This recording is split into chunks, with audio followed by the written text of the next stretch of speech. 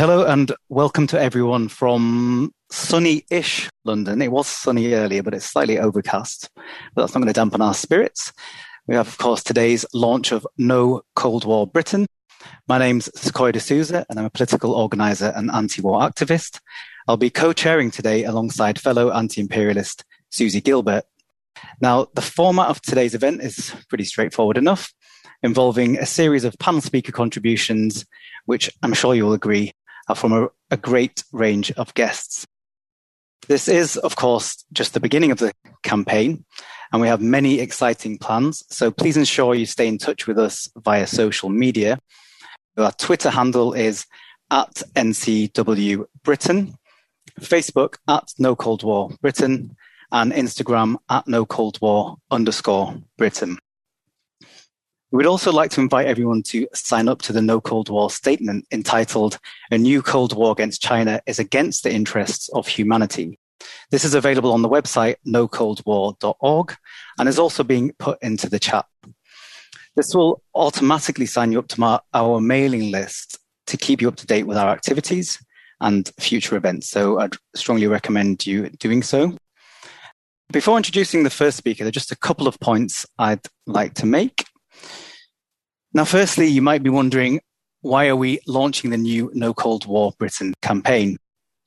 Now, internationally speaking, the US regime and its allies are continuing down a dangerous path of threats, escalation, and aggression towards China, but not just China, also countries who seek to forge closer ties of cooperation with China. Now, this is important to understand because US imperialism is already, I would suggest, the biggest threat to world peace and the most distorting force on global affairs. Using a variety of methods such as threats, sanctions, coups, funding and arming various groups, and via wars and, of course, bombs, the US seeks to force its will onto the world. And in this context of a new Cold War, it will seek to further entrench these techniques of coercion.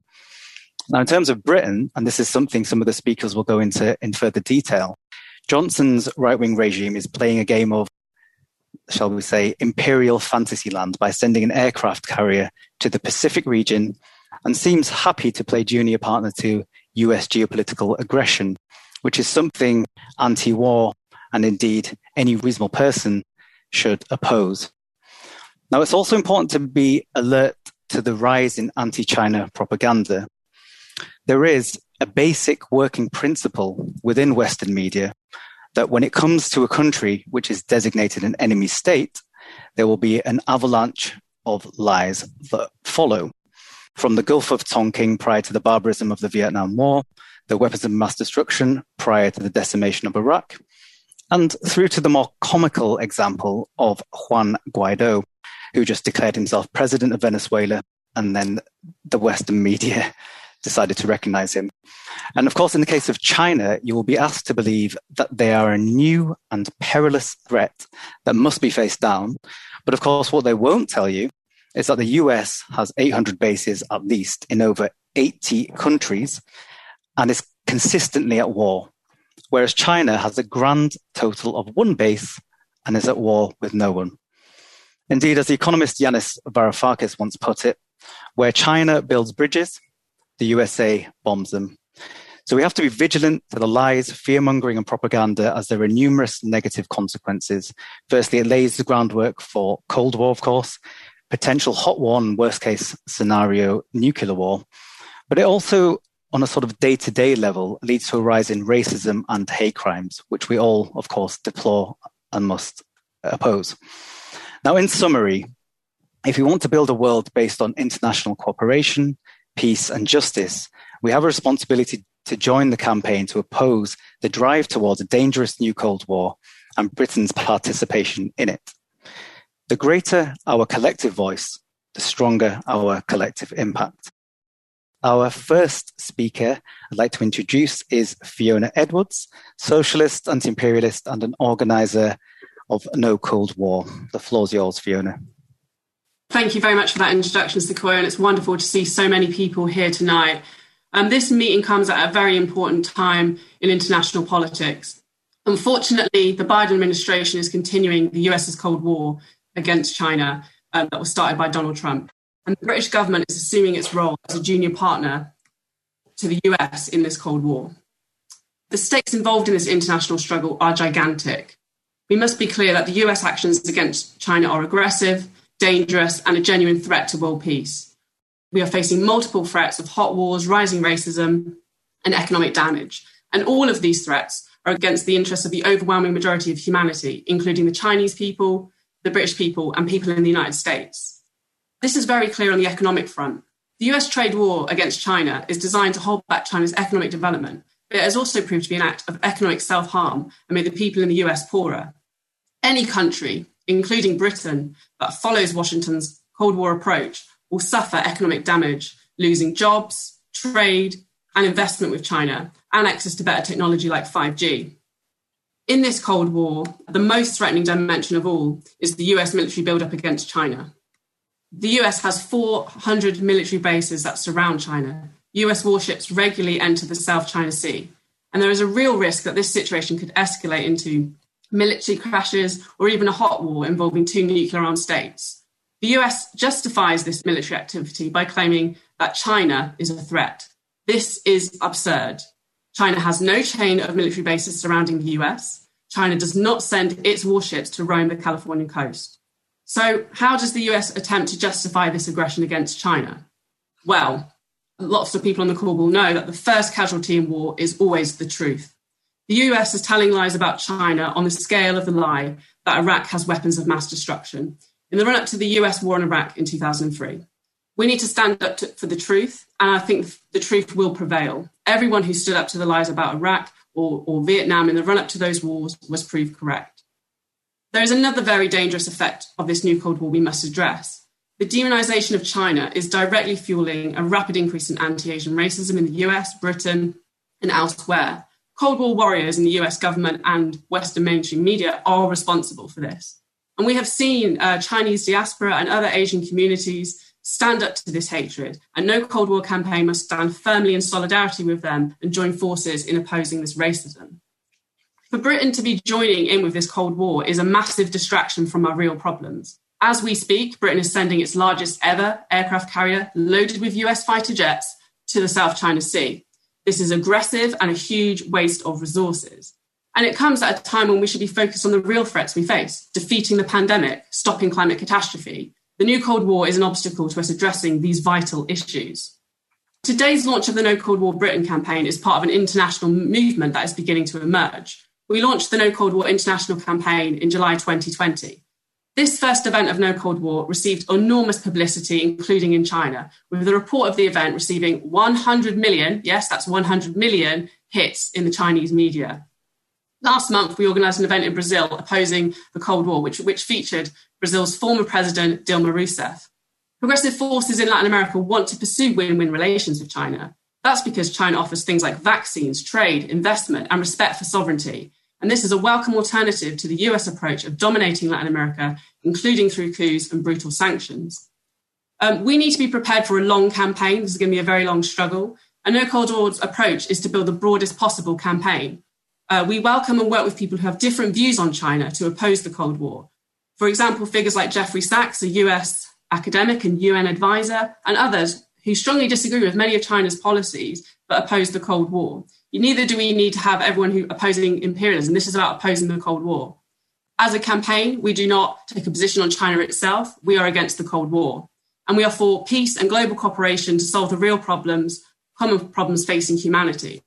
Within this, discussion and dialogue is very important in building opposition to the Cold War. And this has to include dialogue with China. It's very important we hear voices from a country of 1.4 billion people who are under attack from the US. I'm very much looking forward to hearing the different perspectives of all the excellent speakers we have tonight. I just want to extend my thanks for joining us. We really appreciate everyone who's joined the call tonight.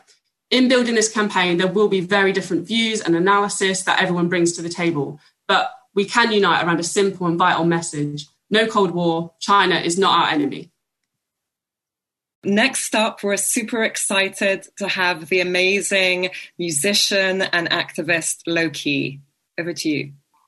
Thank you very much for the introduction. Firstly, as we know, the Chinese population equates to almost 20% of humanity in the world. there are at least 4 to 5 periods of human history in which it was identified by historians that China were the most advanced polity. And we are headed back to that state of play. Everyone knows that China invented gunpowder, but fewer know that the Chinese in 105 AD invented paper. It wasn't until the 751, that a war took place between the Abbasid army and Chinese in Kyrgyzstan, in which Chinese were taken as prisoners of war. And that ability to make paper then was transported through the rest of the world by the Abbasid Empire. Steel production in China was developed in the 200s AD. That is a millennium and a half before it landed in Europe. You had printing full pages taking place in China in the 9th century, movable type happening in the 11th century. You even have examples of those that claim you had the Pythagorean theory first recorded by Chinese scripts, ancient scripts. Just to illustrate this difference between China and the rest of the world, if we look at Cheng Ho's mission from China to Sri Lanka in 1405, he led 300 ships, had 27,000 sailors and 180 doctors. Now compare that to Columbus's voyage in 1492. He only took 90 people on 3 different ships. It was in 1430s that the Chinese banned oceanic voyage, thus disqualifying them from the European hydrarchy that would develop. And how was it that the West was won, quote unquote? As Samuel Huntington put it, of all people, the West won the world by its superiority in applying organized violence. From 1750 to 1900, Britain's share in world manufacturing went from 2% to 23%. Obviously, that had something to do with it occupying millions of miles of the planet. The US share of world manufacturing went from 0.1% to 24%. Now, what about places like China and India, who prior to 1750 had been together over 50% of world manufacturing? Well, China dropped in that 150-year period from 33% to only 6%, and India dropped from 25% to only 2%. As the British said at the time, trade follows the flag, and through the building of empire, Britain was able to industrialize while simultaneously de-developing other countries. Of course, when Tony Blair handed back Hong Kong to the Chinese in 1997, he said to his counterpart that he only had a dim idea of what the history he was making up for was. Well, unfortunately, in Britain, we are not raised to understand how Britain became, this tiny place became the world's #1 economy. Well, one of the ways is by forcing millions of people in China into addiction to heroin. At the time of the first Opium War, which the process of it led to the British establishing themselves in Hong Kong, the Foreign Minister Palmerston of Britain said, this will form an epoch of progress, of civilization of the human races.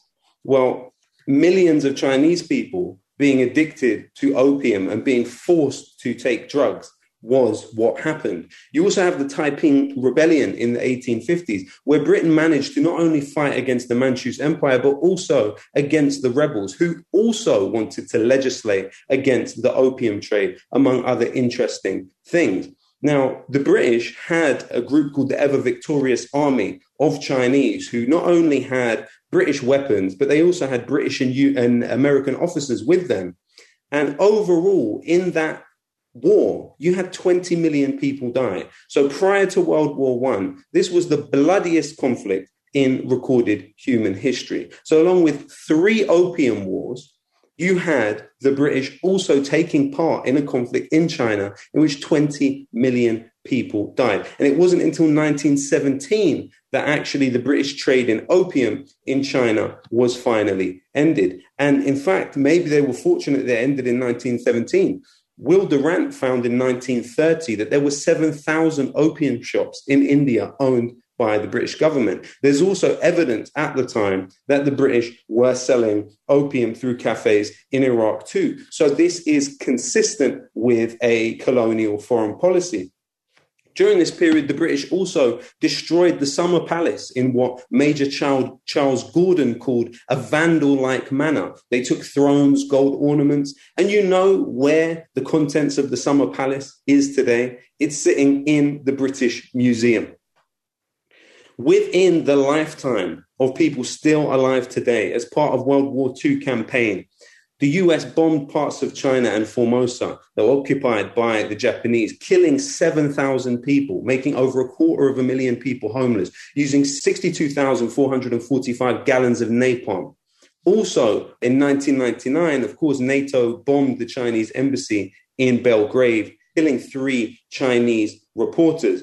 So there is a memory of permanent war, really, against the Chinese, and among them, regarding US and British foreign policy. Today, we're in a situation where not only does the US have 400 bases around China, the UK has military bases in 5 countries neighboring China. However, this policy which they are pursuing is not going to pay off for several reasons. If you were one of these groups on Tufton Street who worked tirelessly for Brexit, you envisioned Britain coming out of it the other side being closer to the United States than they are to China. And at least in what they say, that seems to be the case. But this situation where Germany is no longer Britain's number one provider of exports has now left China being Britain's number one provider of exports. Even if it's countries like Brazil that the US were very close to under Trump with Bolsonaro, their largest trading partner is China. Even if it's India, who the US may have hoped they could use against China, their largest trading partner is China.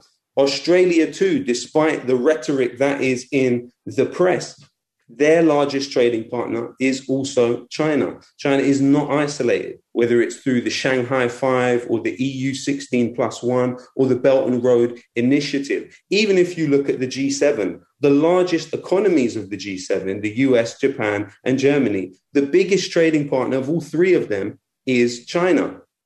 You know, China has $1.1 trillion of US debt. There's about $2 billion of US debt being sold per day to China. So while this war is going on, you have the paradox of them being reliant on China for so many different vital and essential services. You know, the cancel culture grifters would never bring themselves to talk about the fact that Google deleted 2,500 YouTube channels for the crime of being tied to China, supposedly to quote unquote weed out disinformation. But later on, Google admitted clearly that the channels generally posted spammy, non-political content, but a small subset touched on politics. So what you're saying is 2,500 channels, the vast majority of which do not touch on politics, were deleted from YouTube simply for the fact that they had something to do with China. You know, you have 51 million Chinese people overseas controlling an economy worth $700 billion. That's almost twice the size of the Israeli economy. You have 396 Confucius Institutes in 87 countries. That outnumbers the 233 British councils in the world. Even when you look at drone technology, while the US and Israel are the first stop for those that want to spend a little bit less, their first stop is China. They've been developing drones since 2006, and the exports of drones from China have already gone to Saudi Arabia, Egypt, Kazakhstan, Uzbekistan, Pakistan, Nigeria, the UAE. And it is expected at some point that China will become the world's number one provider of drones, for example. Even if you look at what happened in 2014, when a US grand jury charged 5 Chinese people with cyber espionage against US corporations, at the very same time, Edward Snowden exposed the United States of doing worse on a mass scale. And moreover, the NSA's TAO was revealed to have what they called at the time Operation Shot Giant, which aimed to hack servers and spy on Chinese government and companies. And as of 2009, the NSA were spying on Huawei with one NSA dot putting it in this way. My apologies for the pronunciation. We currently have good access and so much data, we don't know what to do with it.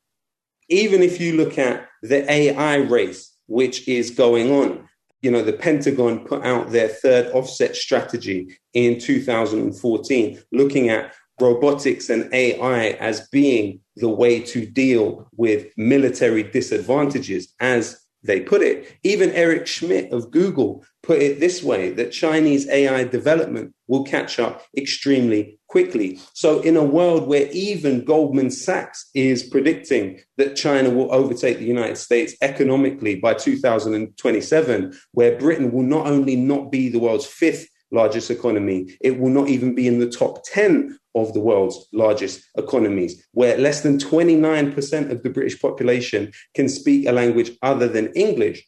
Britain and the United States have to prepare themselves for a world in which Anglo-Saxon dominance is no longer the norm, because Anglo-Saxon dominance has been the aberration of human history. Wonderfully detailed historical and political analysis there, Loki. Thank you very much. Next up, we have Jody Evans, the co-founder of Code Pink. For those of you, if you're not familiar with Code Pink, it's a women's-led grassroots organization working to end US wars and militarism, and a lot more than that. But I'll allow Jody, with her own words, to give you insights. Over to you, Jody. Thank you for inviting me to this illustrious panel, and thank you, Sequoia, Fiona, and Loki, for your excellent introduction of the issues.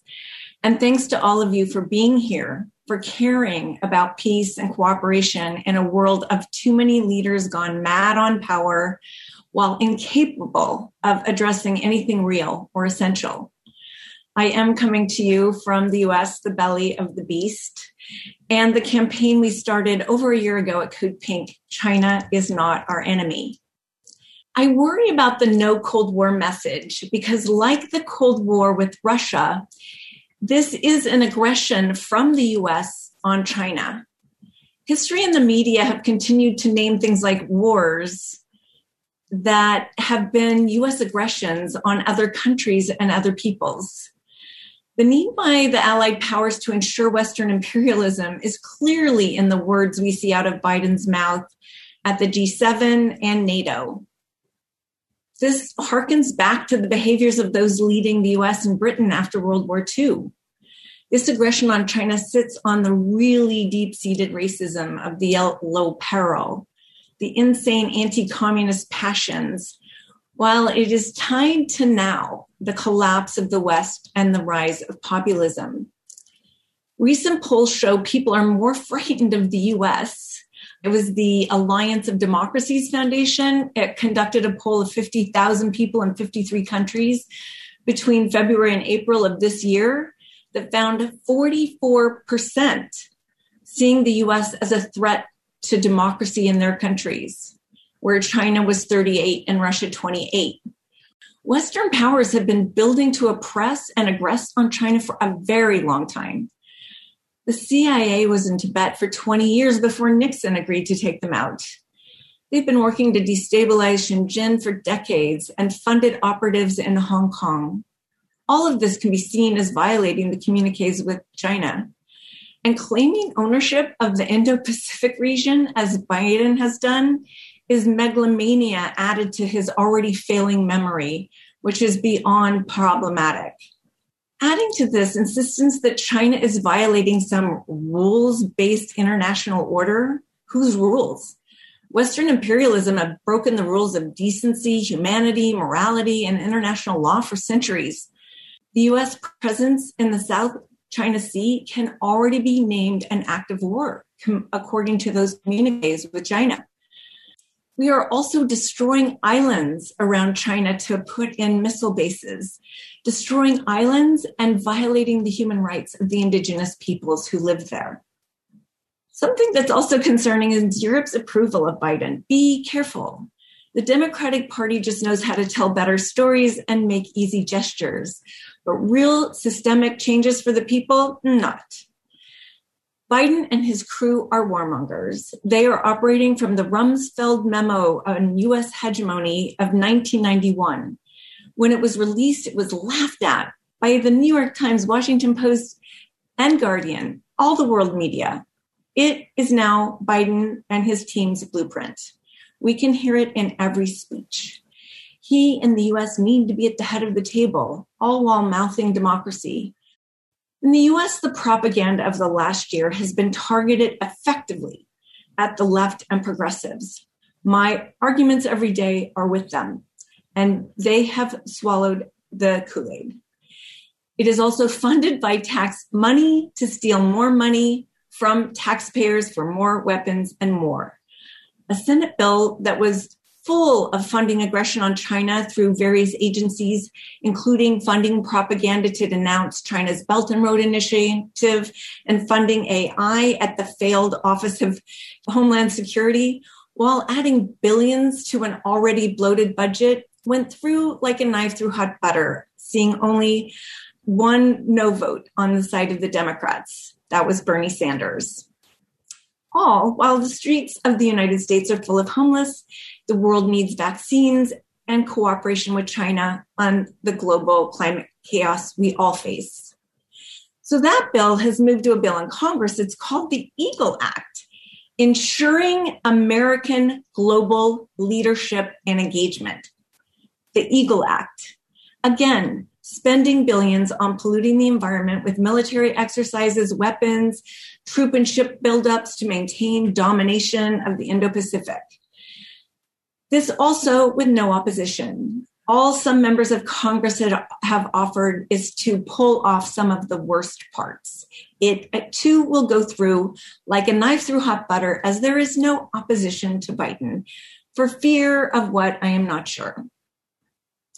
What we have learned in the last year is not to get caught up in their propaganda, but to pivot from their narratives to the one we can stand on every day. War is not the answer. The first casualties of war are truth and human rights. So if you are doing anything to promote war, you are stealing the future from the peoples of the world. We work always on building a big tent. And that's why I'm here with No Cold War. That's why we're so grateful for what No Cold War is doing around the world. In the US, we also have been engaging with everyone who has a position of no war. Strange bedfellows always, but no matter the ideology or how they arrived at this position, everyone is invited into the tent of no war with China. We need a global call for peace like never before. A war between China and the US is unthinkable, and building to it steals from everyone. We, all of us, need to be teachers like Loki. You can find some teachings at codepink.org, but we need to be the debunkers, the teachers, and to those closest to us. Those are who is targeted with this propaganda. We can't let them be pulled in by the propaganda. We need to turn them into more teachers. You also need to be debunking the propaganda daily. Do not let journalists get away with their lies. Call them out. Call them out on Twitter. Call them out in personal messages. Call them out for supporting war. If the conversation is not leading to global cooperations, leaders fulfilling the essential needs of their people, it is a fail. No need to get in the weeds of he said, she said, that the propaganda is built to do. The message is clear. War is not the answer. China is not the enemy. We need a peace economy of giving, sharing, caring, thriving, resilient, renewable Earth. You can find more at codepink.org/China. Thank you for having me. Thank you so much, Jodie. Next up, we have writer, poet, and broadcaster Anna Cheng. Thank you for being with us. Thank you for having me. It's not often that a Chinese Brit is allowed onto any platform. Tonight, I'd like to discuss the current build-up in hostility towards China in the context of the opium wars of the 19th century and the propaganda war leading us there once again. At the start of the First Opium War in 1839, China was the most technologically advanced country in the world. It had already invented, as Loki pointed out, gunpowder in the 9th century, hydraulics, ship's rudders, the stirrup, paper, movable type printing, and much more. But it was their beautiful porcelain and silks, tea, lacquer, and furniture that drove the enthusiasm for chinoiserie in Britain in the 18th and 19th centuries. Because Britain had little to trade with China that they didn't already have, rough woolens and clockwork toys being top of the list on offer, Britain's treasury was being drained to satisfy the public's appetite for all things Chinese. Britain's solution to the trade imbalance was to grow mass-produced opium in stolen Bengal and sell that to China. Up until then, opium had been an expensive habit only used by the wealthiest Chinese. War being economics by other means, when the Chinese government objected to their country being flooded with narcotics, Britain forced these massive industrial quantities of opium onto them at gunpoint, turning an expensive aristocratic vice into a nationwide addiction. Chinese were slaughtered, their lands pillaged, the summer palace burnt to the ground by British and French soldiers as punishment for not being submissive enough. They were actually ordered to do that by Lord Elgin. If you think of the Elgin marbles in the British Museum, he had quite a track record. Notoriously unfair treaties were used to carve up China, which was divided between Western imperial powers, with Britain grabbing Hong Kong as a colony until it was finally returned in 1997. And around the same period, the invention of the Glass-Wardian case enabled Robert Fortune to steal China's tea plants and transport them to India, where the British set up a rival tea industry in possibly the first case of industrial espionage, intellectual property rights meaning very little to the invaders. Fast forward to the modern era. A couple of revolutions, 2 world wars, a vicious Korean War, and a rapprochement of sorts with the United States later. Today, China is the factory of the world, specialising in making our stuff. iPhones, electronic kit, solar panels, cotton, everything from foodstuffs to 5G are the new porcelain, silks and tea of the 21st century. It's taken nearly 50 years into its modern era for China to drag itself out of the hellscape inflicted by the Western powers. It's raised 850 million human beings out of absolute poverty, created a growing middle class 550 million strong, that's almost twice the size of the US population, and it's established the Belt and Road Initiative that promises to do for poorer economies what China has done for its own. China's investing in Africa and building their infrastructure at much lower interest rates than the World Bank charges, so we no longer need Bono to front drop the debt campaigns. As well as eradicating poverty while we implode, China is the world's biggest investor in renewable energy, vital in the fight against climate change. But some people in the West simply can't bear the idea of Chinese excelling or being given credit for anything.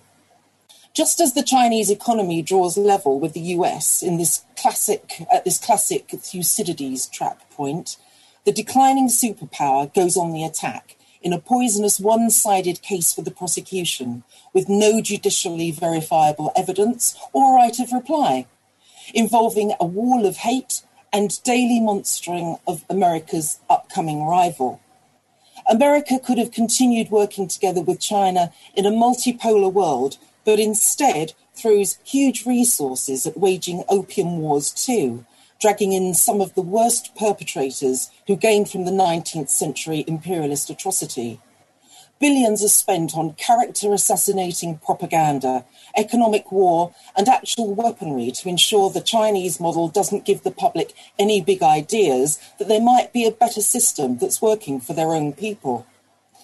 The absurdity that caps all of this for me is that the Brexiteers, from Boris Johnson to Nigel Farage, used the promise of yummy trade deals with China to persuade Brits to vote to leave the EU. And the minute Brexit's sewn up, we send a war fleet to China's backyard. Taking back control has meant handing control to a waning America that's tearing itself apart and doing their bidding even when it hurts us, such as ripping out billions of pounds worth of 5G infrastructure we badly need, and spending our remaining treasure on whipping up war with a nuclear power. And now we prostrate ourselves as America's airstrip one, In the West's rewrite of history, we have always been at war with East Asia. We're now halfway through 2021. This conflict has been building for years. John Pilger even made a film in 2016 warning about the coming war on China. Trump fired the first salvo in his trade war shakedown in 2018, and we've sent warships. So instead of maintaining its own steady course, Britain nails itself to the USS Titanic and tries to sink our global lifeboat in what could end up as a horrific worldwide war. China is both scapegoat and a cynical diversion from Brexit chaos, an enfeebled economy, and catastrophic COVID mishandling. With another opium war brewing, let's hope it's first time as tragedy, second time as farce. The sensible option would be not to go there at all. Thank you. Brilliant. Thanks so much, Anna Chen. Again, wonderfully and richly detailed historical analysis. Next up, we have Martin Jakes, academic and best-selling author who has written and spoken extensively on China. The floor's yours, Martin. Thank you very much. I just want to make three main points. It's clear that Biden, at least on the question of the relationship with China, is on a similar course to Trump. And so far, there's not much difference in the approach. This is not surprising because the rise of anti-China opinion in America has essentially been consensual and bipartisan. So what we're witnessing, I suppose, is what we've been seeing for quite a while so far. But he has one difference, one notable difference, at least several differences, but one notable difference is that Biden, unlike Trump, is essentially anxious to reconstruct a multilateral relationship with the other Western nations and seek, above all, to make China as the central target in relationship to this. Now, I don't think Biden, in some ways so far, introduced a new tone into the situation. But of course, his vulnerability is very clear. He could lose his majority in the next congressional election, in which case most of his economic program, a lot of it, will go up in flames.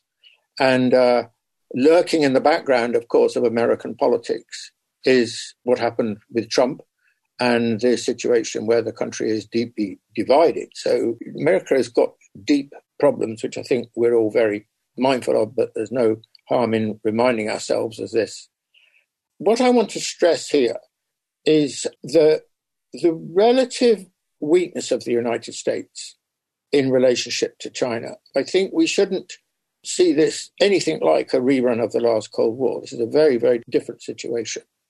In a way, I think a classic illustration of this was the G7, because if you look at the communique that was adopted at the end, it's clear that what Biden wanted, in key respects, Biden did not get.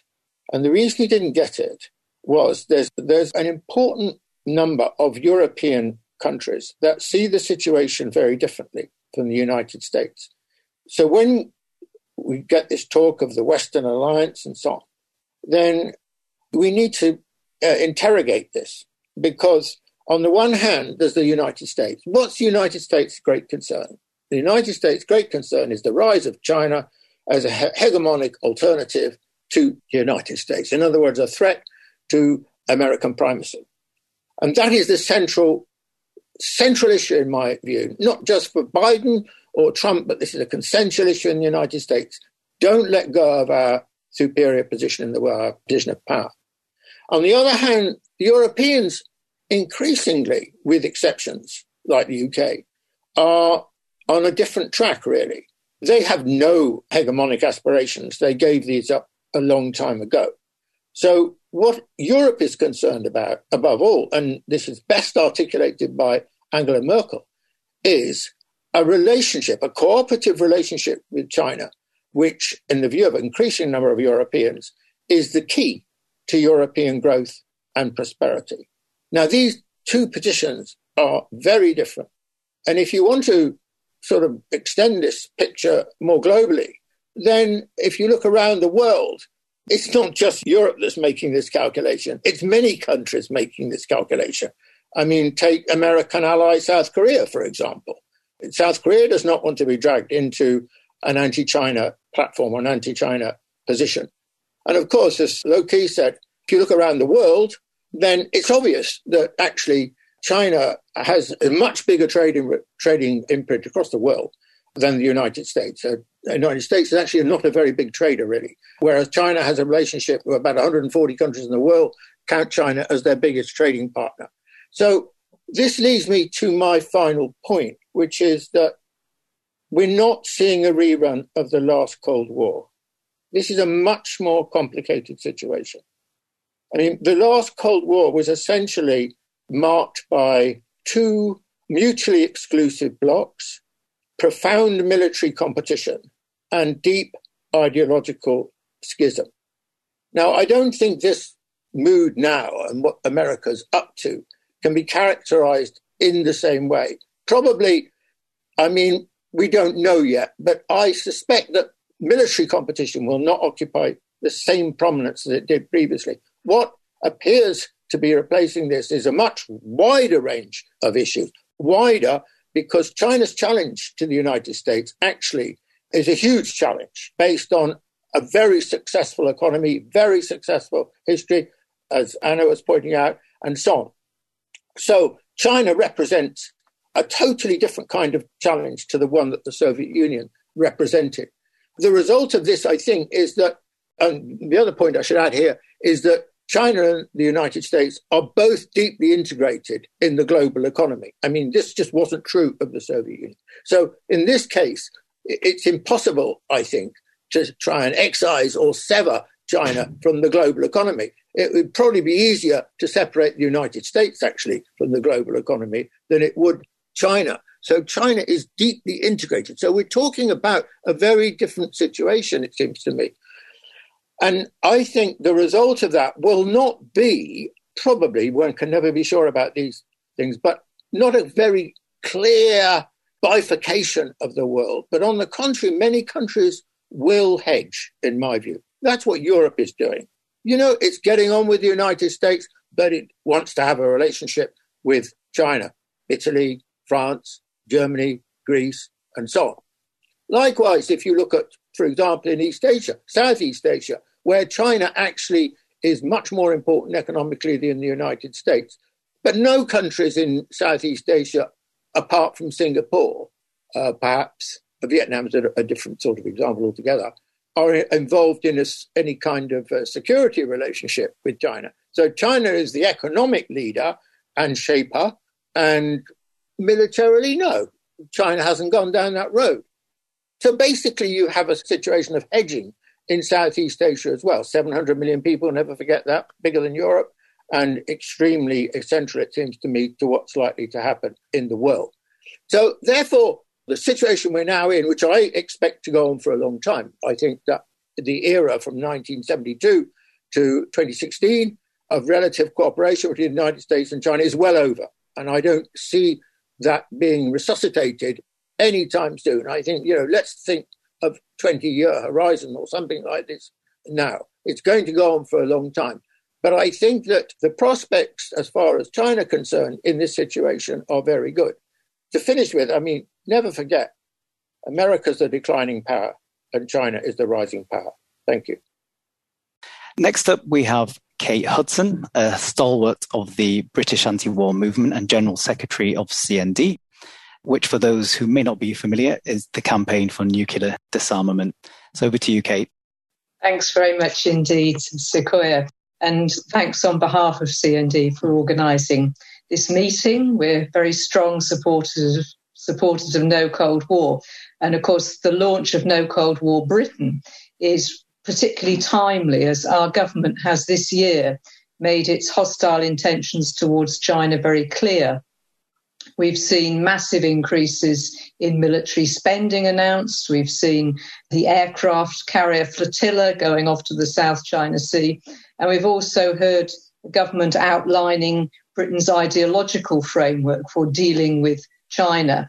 And this very much piggybacks on the US narrative, quotes, to defend democracy against systemic competition, shaping a new open international order.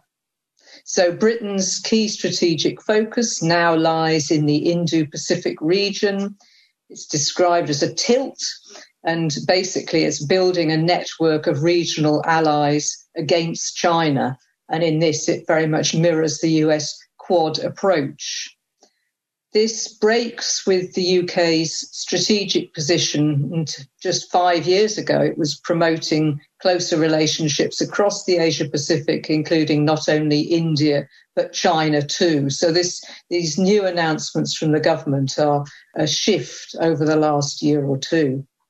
And now this week, of course, we've seen NATO taking up very much the same narrative. And I don't suppose any of us will be surprised about that, but it really clarifies the global situation and makes it clear about the intensification of the hostile focus on China. And as usual, both with British government documents and now with the NATO documents, they pay lip service to the need to cooperate to deal with global challenges like climate change. But NATO ratchets up tensions so much in its statements, it's hard to see how that can actually work out. And the NATO Secretary General Stoltenberg, he actually said, we don't want a Cold War with China, but simultaneously, he unveils policies that will pretty much ensure that takes place. What we saw from the communique that came out of Monday's summit was pretty much the same ideological framework as Biden and Johnson have already unveiled, that, quotes, China's stated ambitions and assertive behaviour present systemic challenges to the rules-based international order. So they're all saying pretty much the same kind of things. The communique has many accusations and criticisms to make about where China is going. And I'd like to take just a very quick look at what it has to say about China and nuclear weapons, and to consider the double standards in the approach that NATO is taking. So basically, it makes 2 points. It says that China is rapidly expanding its nuclear arsenal with more warheads, and it says that China is opaque in implementing its military modernization and has a frequent lack of transparency. So just a couple of very quick comments about this. China has increased its nuclear warheads by around 10% to 350 warheads. Earlier this year, the British government announced a 40% increase in its nuclear warheads. So let me be clear. I oppose any increase in nuclear warheads by any country, and I also oppose the hypocrisy of NATO in this regard. Not only is Britain increasing its nuclear arsenal, but the other NATO nuclear powers, the US and France, are both modernising their nuclear systems and spending vast amounts of money on them. And in fact, the US and Russia each have in the region of 6,000 nuclear warheads.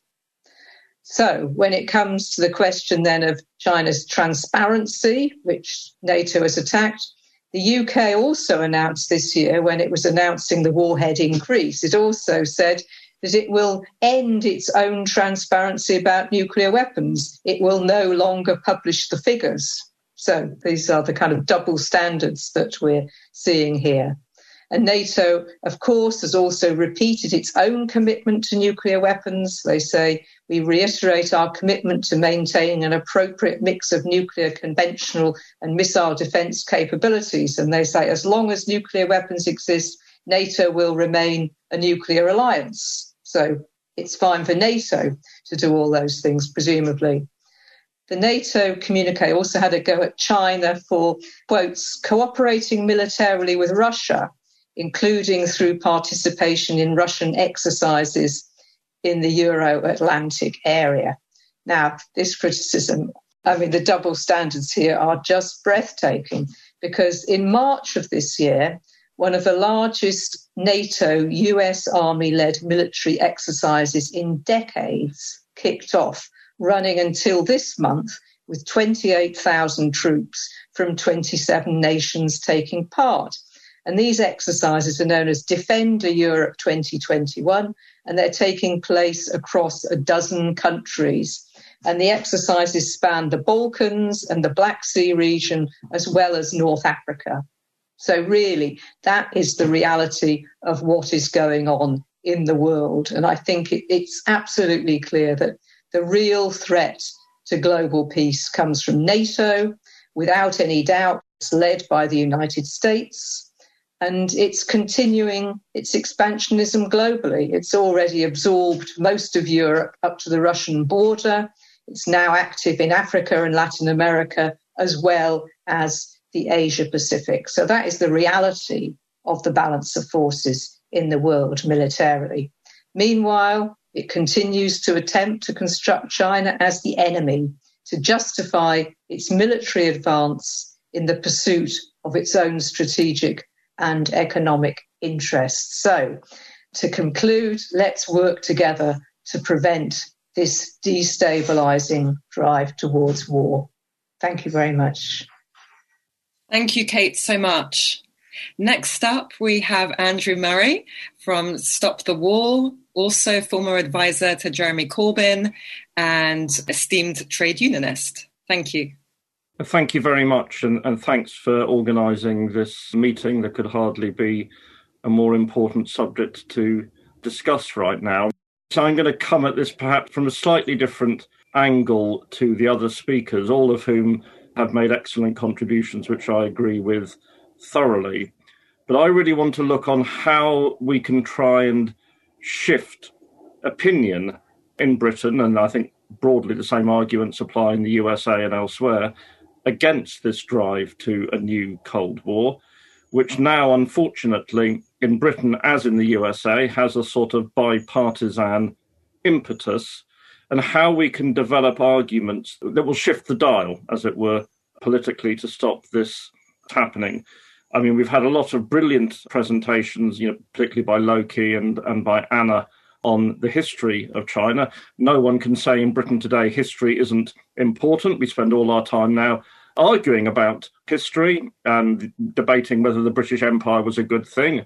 Spoiler alert, this has not been debated anywhere else in the world. It's only a debate you could have in Britain, but that's all going on, and getting an understanding of China's civilizational history and also of the depredations of British imperialism in relation to China, which in fact give China a far greater basis for resentment against Britain than the other way round, should the Chinese wish to be resentful. All that is important. And the political points, important as well, taking on the demonology and asserting China's rights to manage its own internal affairs at the same time as it does not interfere in anyone else's. That too is important. But there are, I think, big differences, and I agree with what Martin Jacques said about this, between this Cold War and the last one. One is that China is not saying it is a model for the whole world. Anyone now looking at China can see it does some things a whole lot better than Boris Johnson's Britain. That's absolutely evident. Its achievements are tremendous, but unlike both the USA and the Soviet Union in the Cold War, both of which held themselves out as a model for humanity as a whole, China does not do that. And so I do not think we need to go into the trenches, as many of us did for the Soviet Union in the first Cold War, to defend every dot and comma of everything the Chinese government does. Secondly, the argument against the original Cold War was that it might lead at any moment to a hot one. That was a spectre that was very, very real. The idea that the USA and the Soviet Union could actually come to a war, which would likely be a nuclear war, very, very easily. That prospect is more remote in relation to the relationship of Britain and the USA, and I completely agree. This Cold War is rooted in a desire or an impetus to try and preserve American hegemony when the basis for that has eroded substantially. But the idea of a military clash is less likely, which is not to say it's impossible. You can see things arising over Taiwan or elsewhere, but I think the argument has to be put on a slightly different frame. So I think we need to take, as it were, a set of arguments out to the British public about why a Cold War with China damages their interests. Firstly, it damages them economically. China has become, in the course of this century, really, an immense site of accumulation of capital. A lot of that has been invested around the world on a breathtaking scale and without the accompanying interference in the internal affairs of countries where investments are made, that is of interference that's associated with imperialism. And cutting ourselves off from that, denying ourselves the possibility of accessing that in a Britain that has cut ourselves semi-adrift from Europe, hasn't got the free trade deal with America, to cut ourselves off from China, to get dragged into any sort of quasi-boycotting and not wanting Chinese investment in the nuclear industry or anything else, that is profoundly self-defeating. It damages employment prospects. It damages the British economy. Secondly, financially. A Cold War is paid for in wasteful arms expenditure, this aircraft carrier cruising off to the Far East. Cold Wars are used to stoke up military spending, and that is a huge diversion of resources from things that could be spent much more usefully on. And the Chinese spectre is being used with no remote security justification for a vast increase in defence expenditure. Thirdly, and this has been referred to as well, it will stimulate anti-Chinese and broader anti-Asian racism in Britain. It will damage community cohesion in much the same way that the war on terror poisoned relations with the Muslim community and gave rise to an immense expansion of Islamophobia. It will damage our educational system because huge numbers of Chinese students are now studying in British universities. It's a cash-strapped sector as well at the moment. Cutting ourselves off of that will damage the education system as well. And then if we look at the big global problems, we cannot address climate change without close cooperation with China. That should be self-evident. It's also self-evident that we cannot meet global health challenges without close collaboration with China. They've shown they're much better at pandemic management than Britain is, and there is likely to be more such crises in the future. So I think there's a whole, as it were, suite of arguments about how this course of confrontation, which is Britain again tailing along behind a US hegemon, trying to preserve its own position in the world when, as I said, the economic and social basis for that has very substantially eroded. This is damaging the interests of the British people. So I think we need, in a way, to frame the arguments against this Cold War somewhat differently than we did against the arguments of the Cold War between capitalism and socialism in the 20th century. It's a different framing, a different environment, and I think if we can develop arguments around these points that we can take into trade unions, community organisations, and into the Labour Party. It was one of my frustrations while advising Jeremy that taking China seriously, it was quite hard to get that done. It wasn't the main frustration. There's quite a long list there. The bar is quite high, but it was definitely an issue. And we need to make people in the Labour movement and beyond, wider progressive movements, understand that getting our attitude towards China right is essential for the interests of the British people. Thank you.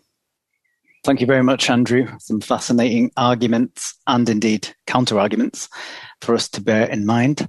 Next up, we've got Vijay Prashad, Executive Director of the Tricontinental Institute for Social Research. And I would also add, if people aren't familiar with his books, Washington Bullets is a brilliant book, so look that up. Over to you, Vijay. Thanks a lot, Sequoia. Congratulations on the launch of No Cold War Britain. I hope people, by the way, will go and sign the No Cold War statement at nocoldwar.org. Britain. Well, what are we to even say about this Britain? Britain has refused to come to terms with its colonial heritage. The English East India Company seized Bengal, where I was born, in 1757 by force. Then the British forced the peasantry to hand over their produce and engineered a famine in 1770 that killed a third of the population. So many famines. I mean, there were 24 famines between 1850 and 1899. Tens of millions of people killed. From 1765 to 1938, Britain extracted 32 trillion pounds sterling from India. That was the down payment for the Industrial Revolution. In 1943, Winston Churchill diverted food from Bengal, my Bengal, to British troops, a diversion that killed at least 3 million Indians. That's another Holocaust, a forgotten Holocaust. When Britain was thrown out of India in 1947, the literacy rate in India was 14%. So much for the gift of civilization. We were left poor and illiterate, and we were denied basic democratic rights. When Britain talks about human rights and its values of freedom and so on, all I hear is the cry of the hundreds of people massacred in cold blood at Jallianwala Bagh in Amritsar in 1919. Not for this or for any other massacre or engineered famine has Britain apologized. And if you live in Britain, I highly recommend you get involved with the Indian Workers Association and its Jallianwala Bagh Massacre Campaign Committee. Over the course of the past 50 years, the British have denied their colonial crimes, including by destroying thousands of files on a range of issues, including the bloody war inflicted on Kenya in the 1950s. The government hides, by the way, 1.2 million files in Hounslow Park, north of London. Files which contain Britain's role in the slave trade, in the Boer War, and in the decolonization process. In the margins of a document on the UK's forced labor in Kenya, a colonial official wrote, "It must on no account be published." It must on no account be published because Britain cannot be seen as having conducted a forced labor regime in Kenya. Forced labor is what other people do, not the British. Britain refuses to come to terms with its colonial heritage because to do so would be to cast light on this language of human rights and freedom and liberty. What liberty? From 1841 to 1997, Britain ruled Hong Kong with an iron fist. Where was the talk of democracy then? In 1842, a British official wrote, "The poor Chinese must submit to be poisoned by opium or must be massacred by the thousands for supporting their own laws in their own land." All this must be forgotten. By the way, that's a British official writing that, not a Chinese official. Now, having refused to acknowledge its colonial past, it continues to do that, as Andy said, continues to refuse to acknowledge its colonial past, which includes these brutal wars in Kenya and Malaya and so on. The British send a warship, actually it's a carrier group, into the South China Sea. And my God, that ship, the aircraft carrier is named Queen Elizabeth, no less. It's a British warship that's in the South China Sea. It's not a Chinese warship in the English Channel. It's a British warship, let me repeat, in the South China Sea. It's not a Chinese warship in the English Channel. Having denied its imperial past, the British then host a G7 meeting. Well, it was in Wales, so I'm not sure if Britain hosted anything. The Welsh nationalists would, I think, sniff at this a little. At Carbis Bay, and their statement reiterated the 4 great lies of the US-driven information war. Lie number 1, that China created the coronavirus. I mean, look, we're back to this lab leak theory. Good God, I mean, it's been discredited by everybody. Back on the table in the Carbis Bay statement. Number 2, that China threatens its neighbors.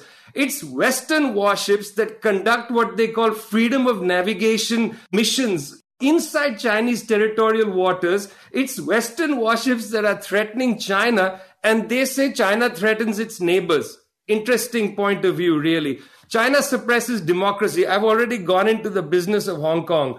Who suppresses democracy? And what right do you have to lecture us about democracy? I mean, come on, first come to terms with your own past before you lecture us about democracy. It's a bit rum to hear Boris Johnson, of all people, talk about the rules-based international order. First, attend to the rules of your own wallpapering of number 10 in Downing Street. You know, you and Mr. Netanyahu personally corrupt people. Don't lecture us about what we should know about rules-based this or that. Number 4, that China cheats in trade. China cheats in trade. China has leapfrogged over the Western companies in 5G, in robotics, and so on. You can't compete with them on tech, so you have to now say they're cheating. This is classic, guys. Go and read the World Trade Organization's own findings on the question of China cheating. Read the WTO. You set the WTO. Now get hoisted on your own petard. Don't have to read me. Read the WTO. NATO's Secretary General said something very interesting. He said that China is coming closer to us. China is coming closer to us. Suddenly there's fear among the ranks of NATO. China is coming closer to us. What does this even mean? Does Jens Stoltenberg want to keep China far away at arm's length? Is that he doesn't want China close? There's something absurd about the rhetoric of the Western powers. And I want to put it like that. I'm not taking them as seriously as I perhaps should, because there is a level of absurdity. Their new Cold War has taken on a white-hot intensity. It's now clear that there is widespread agreement in these Western powers that China's development must be stopped at all costs, even if it means to mobilize half-truths and lies in a ghastly information war that has no limits. They will use scorched earth tactics, friends, including racism of the worst kind, a combination of yellow peril, anti-Chinese rhetoric, and a combination of anti-communism. They put these two things together. They will use half-truths, scorched earth tactics, including racism, on the table to smash us into believing the ridiculous notion that Chinese advance must be stopped. The global South understands when a country advances, they want to put their foot back on our necks and tell us to go back to our place. We are not permitted to come to the front of the table. It's okay for China to labor for Western corporations, but it's not okay for Chinese corporations to sell products to the world. It's okay for us to be coolies. We are forever the coolies. And that's what this Cold War is about. This Cold War is about the fact that we no longer want to live as coolies on the planet Earth. We no longer want to live as coolies on the planet Earth because we don't believe that anybody should be a coolie. We don't believe that anybody should be a coolie. Thanks a lot. Wow. Go, Vijay, go. Thank you. And our final speaker, I would not want to go after Vijay. Ben Chacko, thank you so much for being here, editor of the Morning Star and our great partner for this event. Thanks so much, Susie. And I don't relish taking this spot after Vijay. What a powerful speech that was. But I think it's been a brilliant launch event for the No Cold War Britain campaign. And I hope that this sets the tone, showing the enormous range of arguments that we have, proving that a new Cold War between China, the US, Britain, perhaps the whole of the West, is a really dangerous development. And I, as a newspaper editor, want to focus a little bit on that narrative as to whose fault this new Cold War is, because we might agree that it's a bad idea, but if you read mainstream papers or watch the BBC, you'll get the impression that deteriorating relations with China are China's fault. So we hear that China is becoming more authoritarian, China is becoming more aggressive, China is responsible, as Vijay points out, for the coronavirus pandemic. Western politicians repeatedly hint that China has questions to answer over COVID's origins. Matt Hancock berates them for not closing their borders. That's a bit rich from Matt Hancock, who took 10 months last year before imposing even quarantine on foreign arrivals in this country after the pandemic began. Who we learned from Dominic Cummings today was regarded even by Boris Johnson as effing hopeless.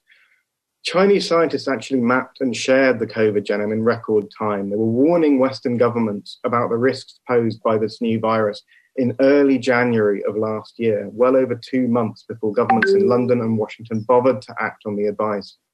An evidence-based approach would contrast China's effective containment of the virus, which kept deaths below 5,000 and allowed widespread relaxation of restrictions after a few months, with Britain's death toll, which approaches 150,000, repeated half lockdowns, prolonged economic recession. But there is a huge propaganda drive to blame China for COVID. Trump called it an attack on the US worse than the World Trade Center. And last year, his claims that the virus might have escaped from a lab were widely mocked. But now that Joe Biden brings up those theories, because it's Joe Biden, it's taken much more seriously. British and EU leaders hasten to say there might be something in it after all. And I appreciate the comments made by various speakers, such as Martin Jakes, in terms of the differences between Europe and the United States on this question. But I do think there is a dangerous coalescence around the US position that we're seeing at the moment.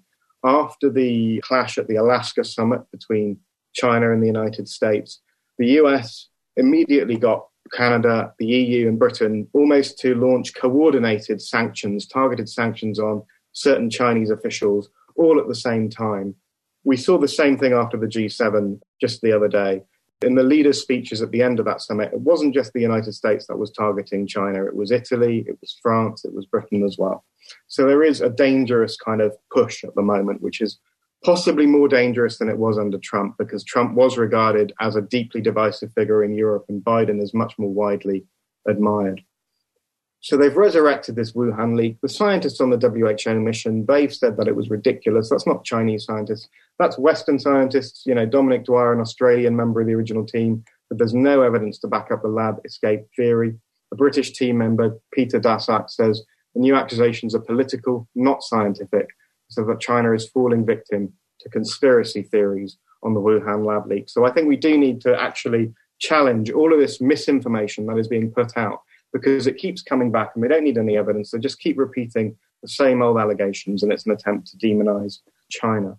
There's a really dangerous consequences to this kind of propaganda war. It undermines scientific research into what actually were the origins of the pandemic. It's like the vaccine wars that we're seeing in that respect, where for political reasons, countries try to discredit each other's vaccines and say that they're not reliable. And that, of course, just feeds vaccine skepticism in all countries and combats, it weakens any attempt to combat the virus. Tomorrow in Parliament, the top China-bashing Tory, Tom Tugendhat, he's going to be talking about China's creeping capture of world institutions, such as the World Health Organization and various committees of the UN. The motivation is completely familiar. It's the hostility of the United States and its allies to any international body which they don't completely control. And BJ spoke so well about that with regard to the WTO. Most of these institutions were designed by the United States. They were designed by the US and its allies in order to impose Western rules on the rest of the world. And now that their control is slightly ebbing, we see that the United States wants to walk away from those institutions and start saying that they're not trustworthy anymore. When people talk about China breaching the rules of the international order, we should, of course, ask how closely do the US and Britain stick to the rules of the international order?